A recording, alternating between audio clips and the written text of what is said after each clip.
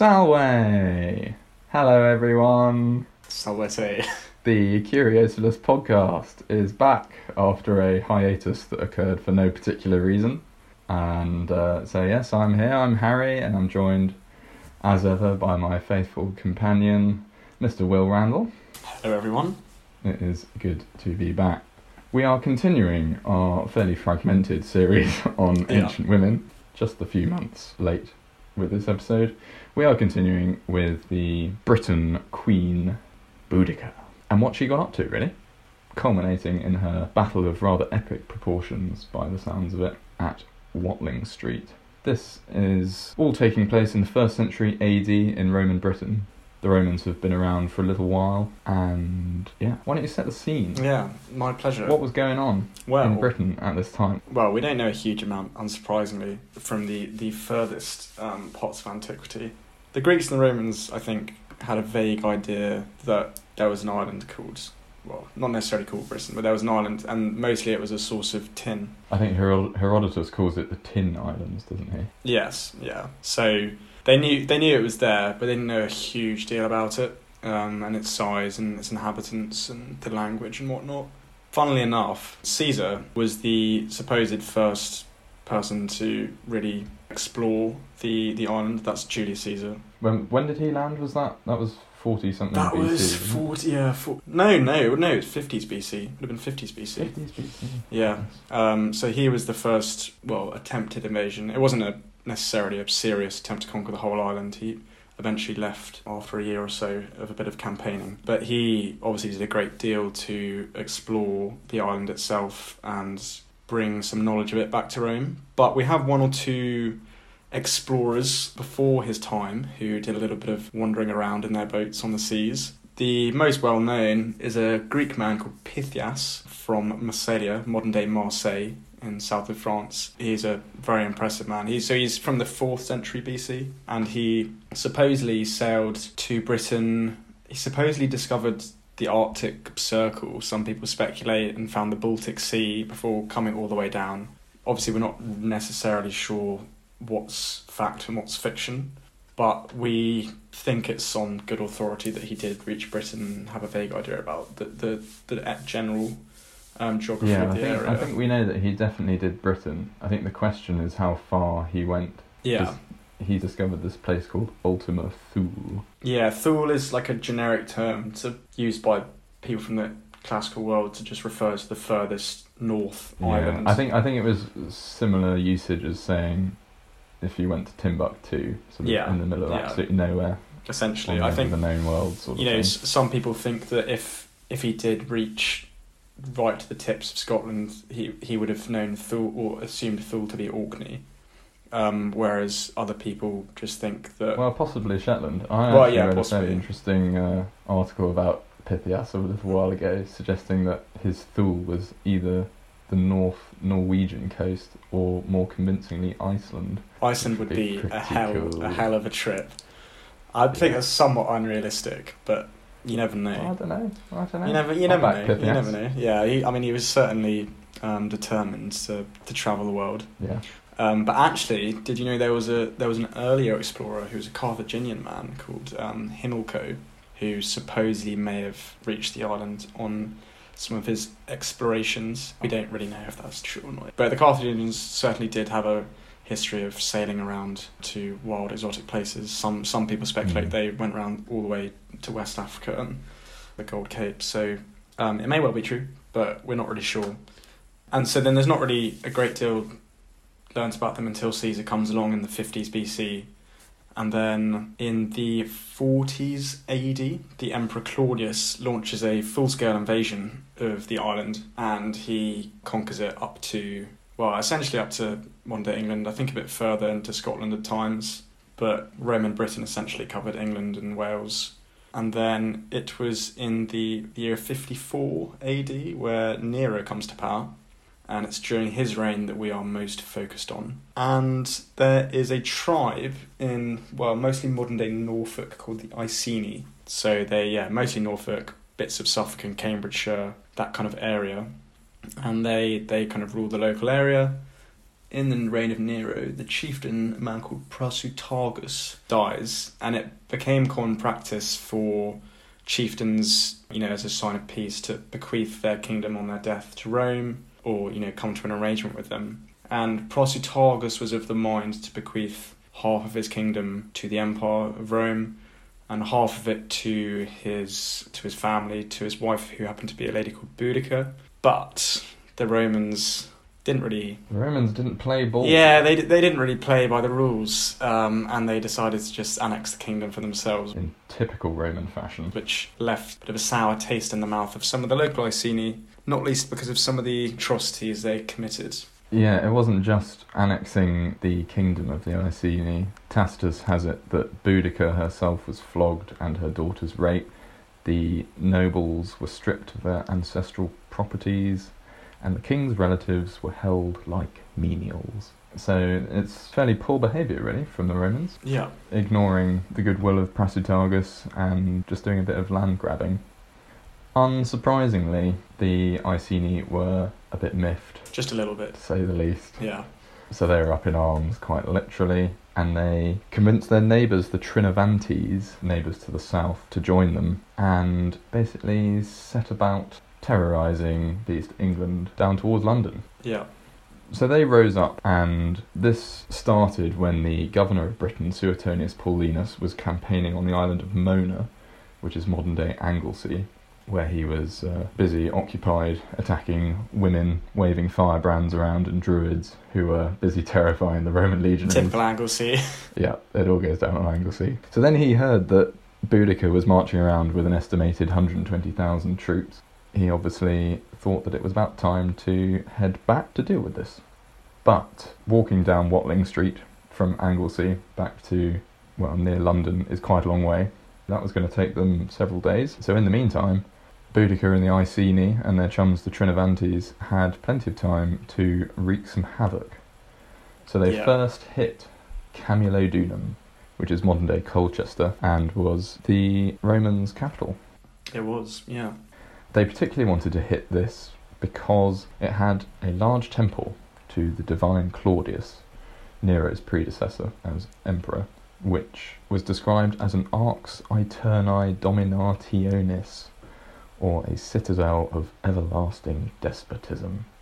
So they were pretty keen to hit Camulodunum, which was also full of veterans who had mistreated the natives. So it was an obvious target for the angry Britons. There was basically no one guarding it. The procurator, a man called Catus Decianus, sent all of 200 men from London to garrison Camulodunum. So it was a bit of a walkover. Colchester was ransacked and torched, and archaeologists have found a destruction layer which would suggest that Boudica had the place razed to the ground. Catus Decianus fled to Gaul and was never heard of again. Did you see... do you know what supposedly happened to a statue of Nero? Oh, there was this... Is this the statue that fell over? No, from what I read, there was a bronze statue to Nero which stood in front of the temple to Claudius, and the Britons decapitated it and then took it as a trophy to Boudica. So I did not know that. Whether that's true or not might be, more speculation than symbolic, but...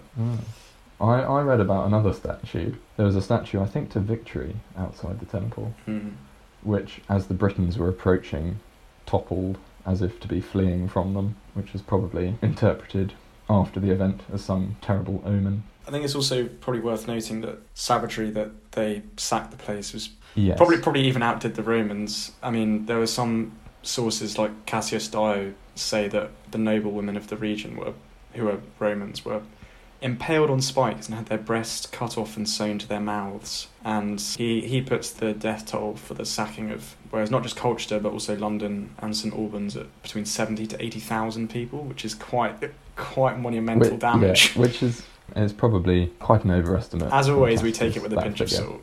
Yeah. But even if it was half that, the devastation is pretty severe. So yes, the Britons sacked Camulodunum, the capital. They flattened Verulamium, modern-day St Albans, and then they made it down to Londinium, just slaughtering everything in their path. Really? Tacitus records in the Agricola that there was no form of savage cruelty that the angry victors refrained from, which, yes, included cutting bits off and fairly unspeakable acts. In the meantime, Suetonius Paulinus is barrelling down Watling Street from Anglesey as fast as he can. Watling Street is quite a long road too. It is a long road. It's 200 miles from Dover up to Wroxeter in Shropshire. Yeah. And it crosses the Thames at London. Yes, it is a very long road. Do you know how much road the Romans paved in Britain? Any guesses at how much road? I think I read something about it a while ago, but I'm not very good with guesses of distance. No, you could. Yeah, I'm sure. Yeah. If I had to guess, I could be wildly out. They paved around 2,500 miles of trunk roads in Britain. At the peak of the Roman Empire, throughout the entire empire, they paved over 250,000 miles. Oof. Which is testament to Roman engineering and logistics. Yeah. Marvellous. What did they ever do for us? They made roads. They made splendid roads. The route of Watling Street is now the A5. Yeah. So we owe the A5 to the Romans. What a marvellous road it is. What a legacy. What a legacy. Anyway, Suetonius is charging down Watling Street, and he picks a spot at which to try and halt the advance of the Britons. We don't actually know which spot he chose. There has been much speculation as to the location of the Battle of Watling Street, with locations suggested throughout Warwickshire, Leicestershire, Northamptonshire, Bedfordshire, Hertfordshire. Quite an extensive list of counties that we don't quite know. There are a couple of locations which would be good guesses, but we just don't know for certain. I find it strange that we don't know. Such a large battle. Yeah, such a bit. It's kind of like Mons Graupius, which was one of Agricola's battles in Scotland. Yeah. Which is another big victory. Well, because you think we just don't know where it is. If the natives won, then it's understandable that they'd not note it down. But given the Romans won, you'd think they'd note it and write about it and assert where it is. But no. Yeah, the details they're just not there in the text. No. And I suppose there wouldn't be much archaeological remains, because after a battle, people would just come and pick up all the spoils, all the armour and the weapons. The bodies would be taken away and burned or buried. Yeah. So I guess you can understand why, but anyway, strange. So at some unknown point on Watling Street, Paulinus made his stand against an awful lot of people. So what numbers are we talking about then? Well, again, we cannot trust any numbers. Yeah, no. Cassius Dio claims there were at least 230,000 warriors. If not 300,000. If not 300, indeed, which is a silly amount of people. Yeah, that's crazy. And definitely can't be correct. But even if it was up to 100,000 people, which is conceivable, that is still an awful lot of people. Yeah, when you compare that ratio to the Romans, I think we seem to think it's about 10,000 men under Suetonius' and command. I think that's a slightly more confident estimate. Yeah. Suetonius, he had roughly 10,000 men, which he was hoping would have been bolstered, because the Second Legion, which was garrisoned in modern Exeter, he ordered them to come up and fight, but the commander, Postumus, he just didn't fancy it. No, he didn't. He was a coward. So he was, and did you know that, spoiler alert, the Romans won? We'll explain more about it later. But when Postumus heard that he denied his men a chance of glory, he then killed himself. Fell on his sword. Fell on his sword. So at least he did the honourable thing afterwards, but Suetonius didn't even need him in the end. It was all fine. Yeah. One of the big factors, I think, that contributed to the overwhelming Roman victory on Watling Street was this bizarre setup that the Britons had. Yeah, they kind of shot themselves in the foot, didn't they? They had their wagon train, which if it was an army of 100,000 people, their wagon train, which had women and children, would have been massive. Yeah. Anyway, at the Briton end of the field, they set up their wagon train in this big crescent formation, basically creating a stadium where all the women and children just sat on the carts and could watch what they assumed would be an overwhelming victory. Yeah. But yes, it really backfired because they couldn't get out. Suetonius had cleverly picked his spot. It was relatively hemmed in on either side. So this massive swarm of, say, 100,000 tribesmen comes tearing across the field. They get hit by a barrage of some, say, 7,000 Pila. Good old Pila. The Roman heavy javelins, which would have taken down the front lines and shattered the shields of many. Yeah. And then there would be this massive crush where you have these thousands and thousands of Britons, but the Britons couldn't swing their long swords because there was just no room, which is where the Roman gladius, of course, came into its own as a short stabbing sword. So there just wasn't really much that the Britons could do. I mean, you could also point towards their supposed lack of armour. Yeah. Most modern people portray native Britons and basically butt naked, just painted. I mean, Picts, the people from Scotland, like they're cool. The Picts are cool, painted people in Latin. That's what it means. So indeed. Yeah. So they really didn't stand a chance if they were in the front line of the charge. Yeah, up against a heavily armoured, well disciplined, tight fighting force of Roman legionaries. Yeah, they're always going to struggle. So yeah, once they hit this Roman wall and started getting beaten back, they couldn't get out because the women and children in their ringside seats formed a massive blockade, and the slaughter was terrible. It was catastrophic. Yeah. Tacitus's numbers are again presumably dubious, but he reckons that a little less than 80,000 Britons fell at the Roman cost of just 400 soldiers. That's a ratio. It's got to be one of the most ridiculous ratios in the history of warfare. That's worse than Cannae. Yeah. I mean, even if you half the Briton numbers and double the Roman numbers, it's still ridiculous. Yeah. And because it's not because they just killed the men, because supposedly the Romans, they didn't just take women prisoner, they slaughtered the women and the children and animals as well. And the baggage animals, yeah. Which supposedly, obviously, points towards how much they really despise them. Well, exactly. Because usually it'd be common practice to enslave them and sell them for profit or whatnot, but they just went about massacring man, woman, child, even animal. But they must have just been so incensed by the treatment that the Britons inflicted on the veterans at Camulodunum. Well, you can imagine maybe a lot of them had wives and family who were chilling back in Colchester or London. Yeah, quite possibly. So, yeah, perhaps not surprising, but still pretty brutal. Yeah, absolutely. Anyway, so Boudica probably made it off the battlefield, but didn't survive much longer at all. Tacitus has it that she ended her life by poison. Dio has it that she fell ill shortly after the battle and died and was given a lavish funeral by the Britons. Those could well be different versions of the same story. But either way, her exciting fling of disrupting Roman Britain came to a rather abrupt end on Watling Street. I think part of the problem was that they just got a bit carried away. So they smashed Camulodunum. Yeah. And they thought, great, let's go to London. So they tore up Verulamium on the way through. They got into London, and then they just set about pillaging and all sorts of nonsense. And then they sort of came out onto Watling Street in dribs and drabs and thought, oh yeah, we're invincible. Because it should be said that there was a detachment of Roman legionaries which was posted between Camulodunum and London, I think it was. And they just got annihilated by the Britons. But I think it was only something about 2,000 maybe, which is still, a useful Roman fighting force, but up against the tens of thousands of Britons wasn't going to do anything. Not much of a chance. So they were probably emboldened by their victories, and then just didn't really think about it on Watling Street, went charging in, and that was that. Still though, kudos to Paulinus, he did a pretty good job. He did.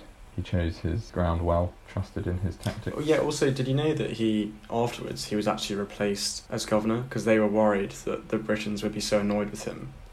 They wanted to appoint someone more conciliatory, with less of a past associated with crushing the natives. That's right. So I think the Roman government, they were looking for an excuse to replace him. Yeah. So in the months after, he lost a few ships at sea or something. Yeah. So they're like, right, mate, you've got to go. You've got to go. Sackable offence, come on. So that was him. And he got replaced by a chap called Petronius Turpilianus, who was much more conciliatory and evidently achieved a satisfactory enough settlement that the tribes of the south never rose in rebellion again. Yeah. and Britain became a Roman province it was already a Roman province, but continued to be so until the start of the 5th century AD, until the Romans left. 410 when the Romans left. A sad day, but... Rip the Roman Empire. Yeah, a sad century indeed. I mean, it's not to say that Boudica, her influence has not ceased to be important since then, or featured a lot in people's histories and as an inspiration. She's an icon. Yeah.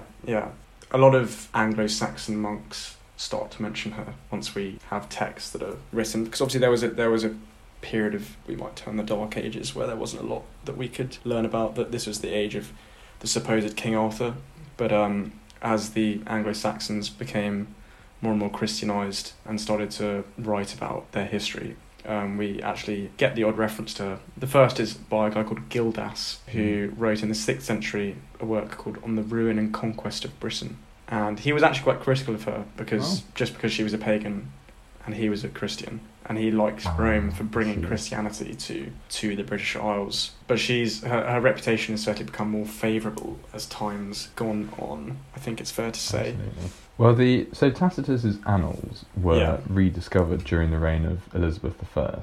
Yeah. And there was a bit of symmetry between her and Boudica, because of course during Elizabeth I's reign she was required to defend Britain from the Spanish Armada, a foreign threat. I think people quite liked that symmetry. Did you know this guy called Polydore Virgil? Polydore Virgil. So he's a guy who was... So this is to do with Elizabeth. He was born in the very late 15th century, and he was born in Italy actually, but he was made Archdeacon of Wells in England, as you do. That's a random in those appointment. days. This was pre the dissolution of the monasteries. He actually got imprisoned under the reign of Henry VIII for criticising him and Mr. Wolsey, but he got released, and he actually wrote a work called the Anglica Historia, which mentions Boudica, and some people think starts this fascination during the reign of Elizabeth with Boudica, which helps fan the flames, if you like. Oh, interesting. Yeah. But I think it wasn't until the Victorian era, though, that Boudica's fame really took on legendary proportions. Partly because they are essentially namesakes. Yes. Buda is a Celtic word meaning victory, and of course Victoria, Latin for victory. So they're identical. Yeah. I mean, she certainly got a big revival. There were a number of poems written about her, one by Lord Tennyson. Another guy pre-Victorian age called William Cowper wrote another poem. But it was, for those of you who know London well, there's that statue of her near Westminster in her chariot, which was erected, well, it was built during the Victorian era, but erected just after. And it was built by a guy called Thomas Thornycroft. He considered it his own magnum opus. It was erected in 1902, so just after Victoria, by a year. But there's a little inscription on the plinth from this guy William Cowper's poem, just called Boadicea an Ode, which says, "Regions Caesar never knew, thy posterity shall sway." It's actually a great poem. I would recommend reading it. Well, look that one up. But yeah, it ends saying, "Ruffians, pitiless as proud, heaven awards the vengeance due. Empire is on us bestowed, shame and ruin wait for you." Yeah, it doesn't take much brain power to associate, ideas of the British Empire and the change in fortunes that have come about between the 60s AD and the Victorian era.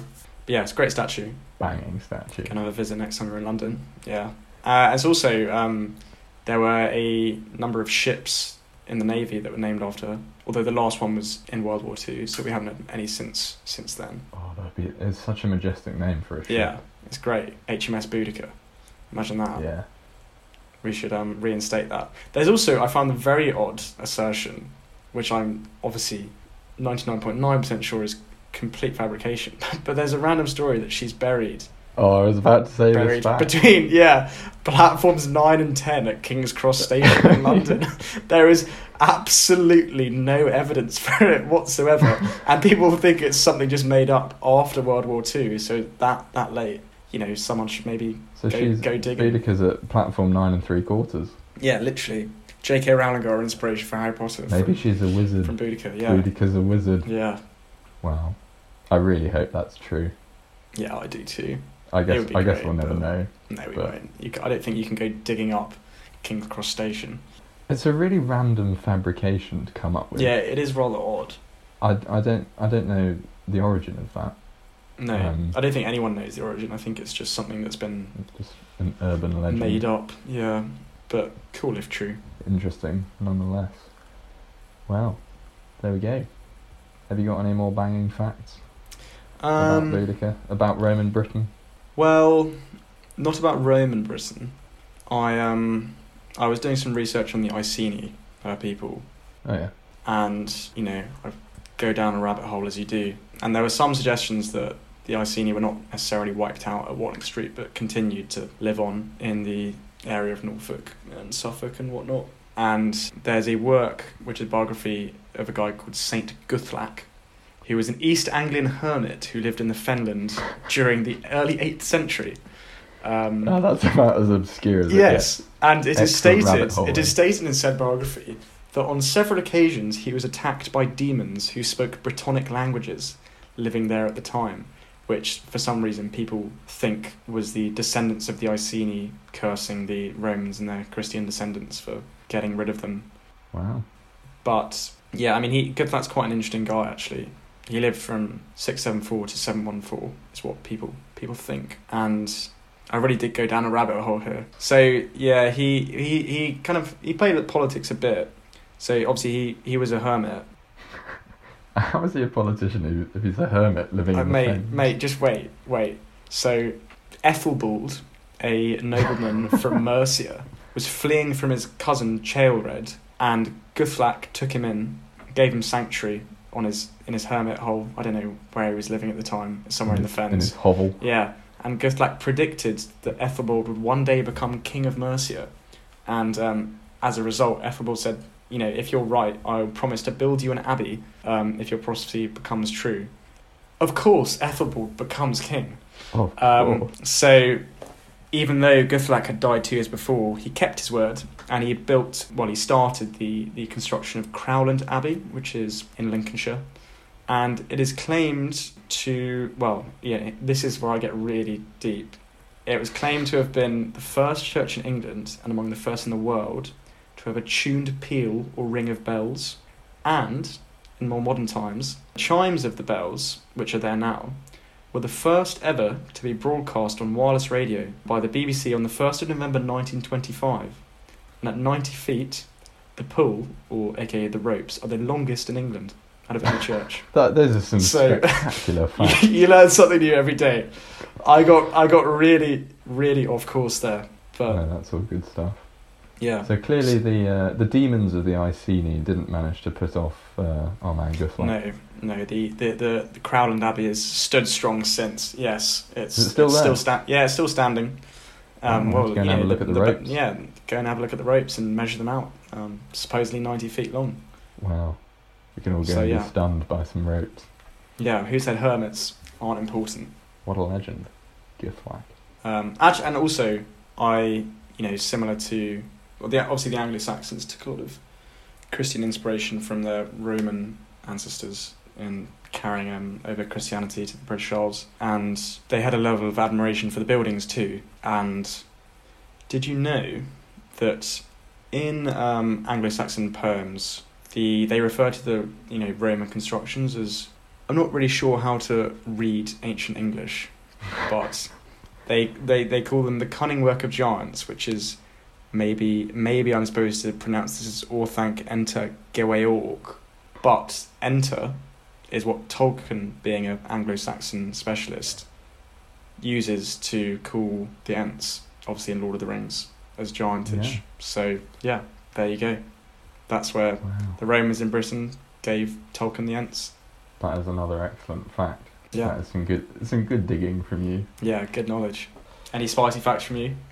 I have one moderately spicy fact that I can drop in. Just 2 chilies, It's relatively mild. Okay. Low on the Scovilles.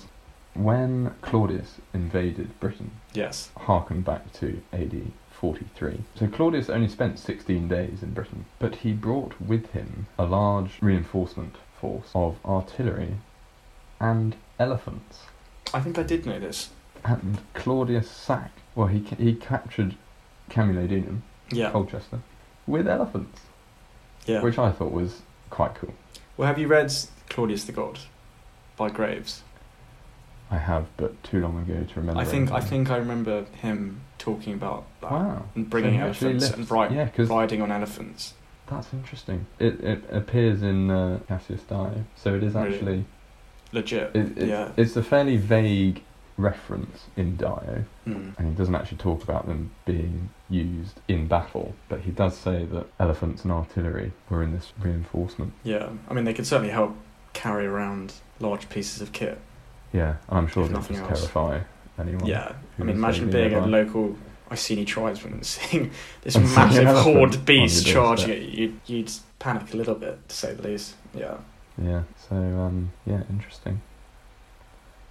So it's been quite a meandering discussion of ancient Britain, Roman Britain, Anglo-Saxon Britain, strange Hermits and bells. hermits, bells, long ropes, all sorts. It's all good stuff. Maybe some things you didn't know about Boudica and what she got up to in Roman Britain. I do hope you have had a pleasant time listening to us rattling off strange facts, and I also hope that you will join us again. You can't say you haven't caught up with the previous podcast episodes because we've given you ample time to do It's so. only been about 8 months or something. Yeah, but I hope we'll produce the next one in a much shorter time. Yeah, let's try and get it out at least within 2022. I reckon we can do that. I think that's good. That's realistic. Alright. Well, I say. Well, later.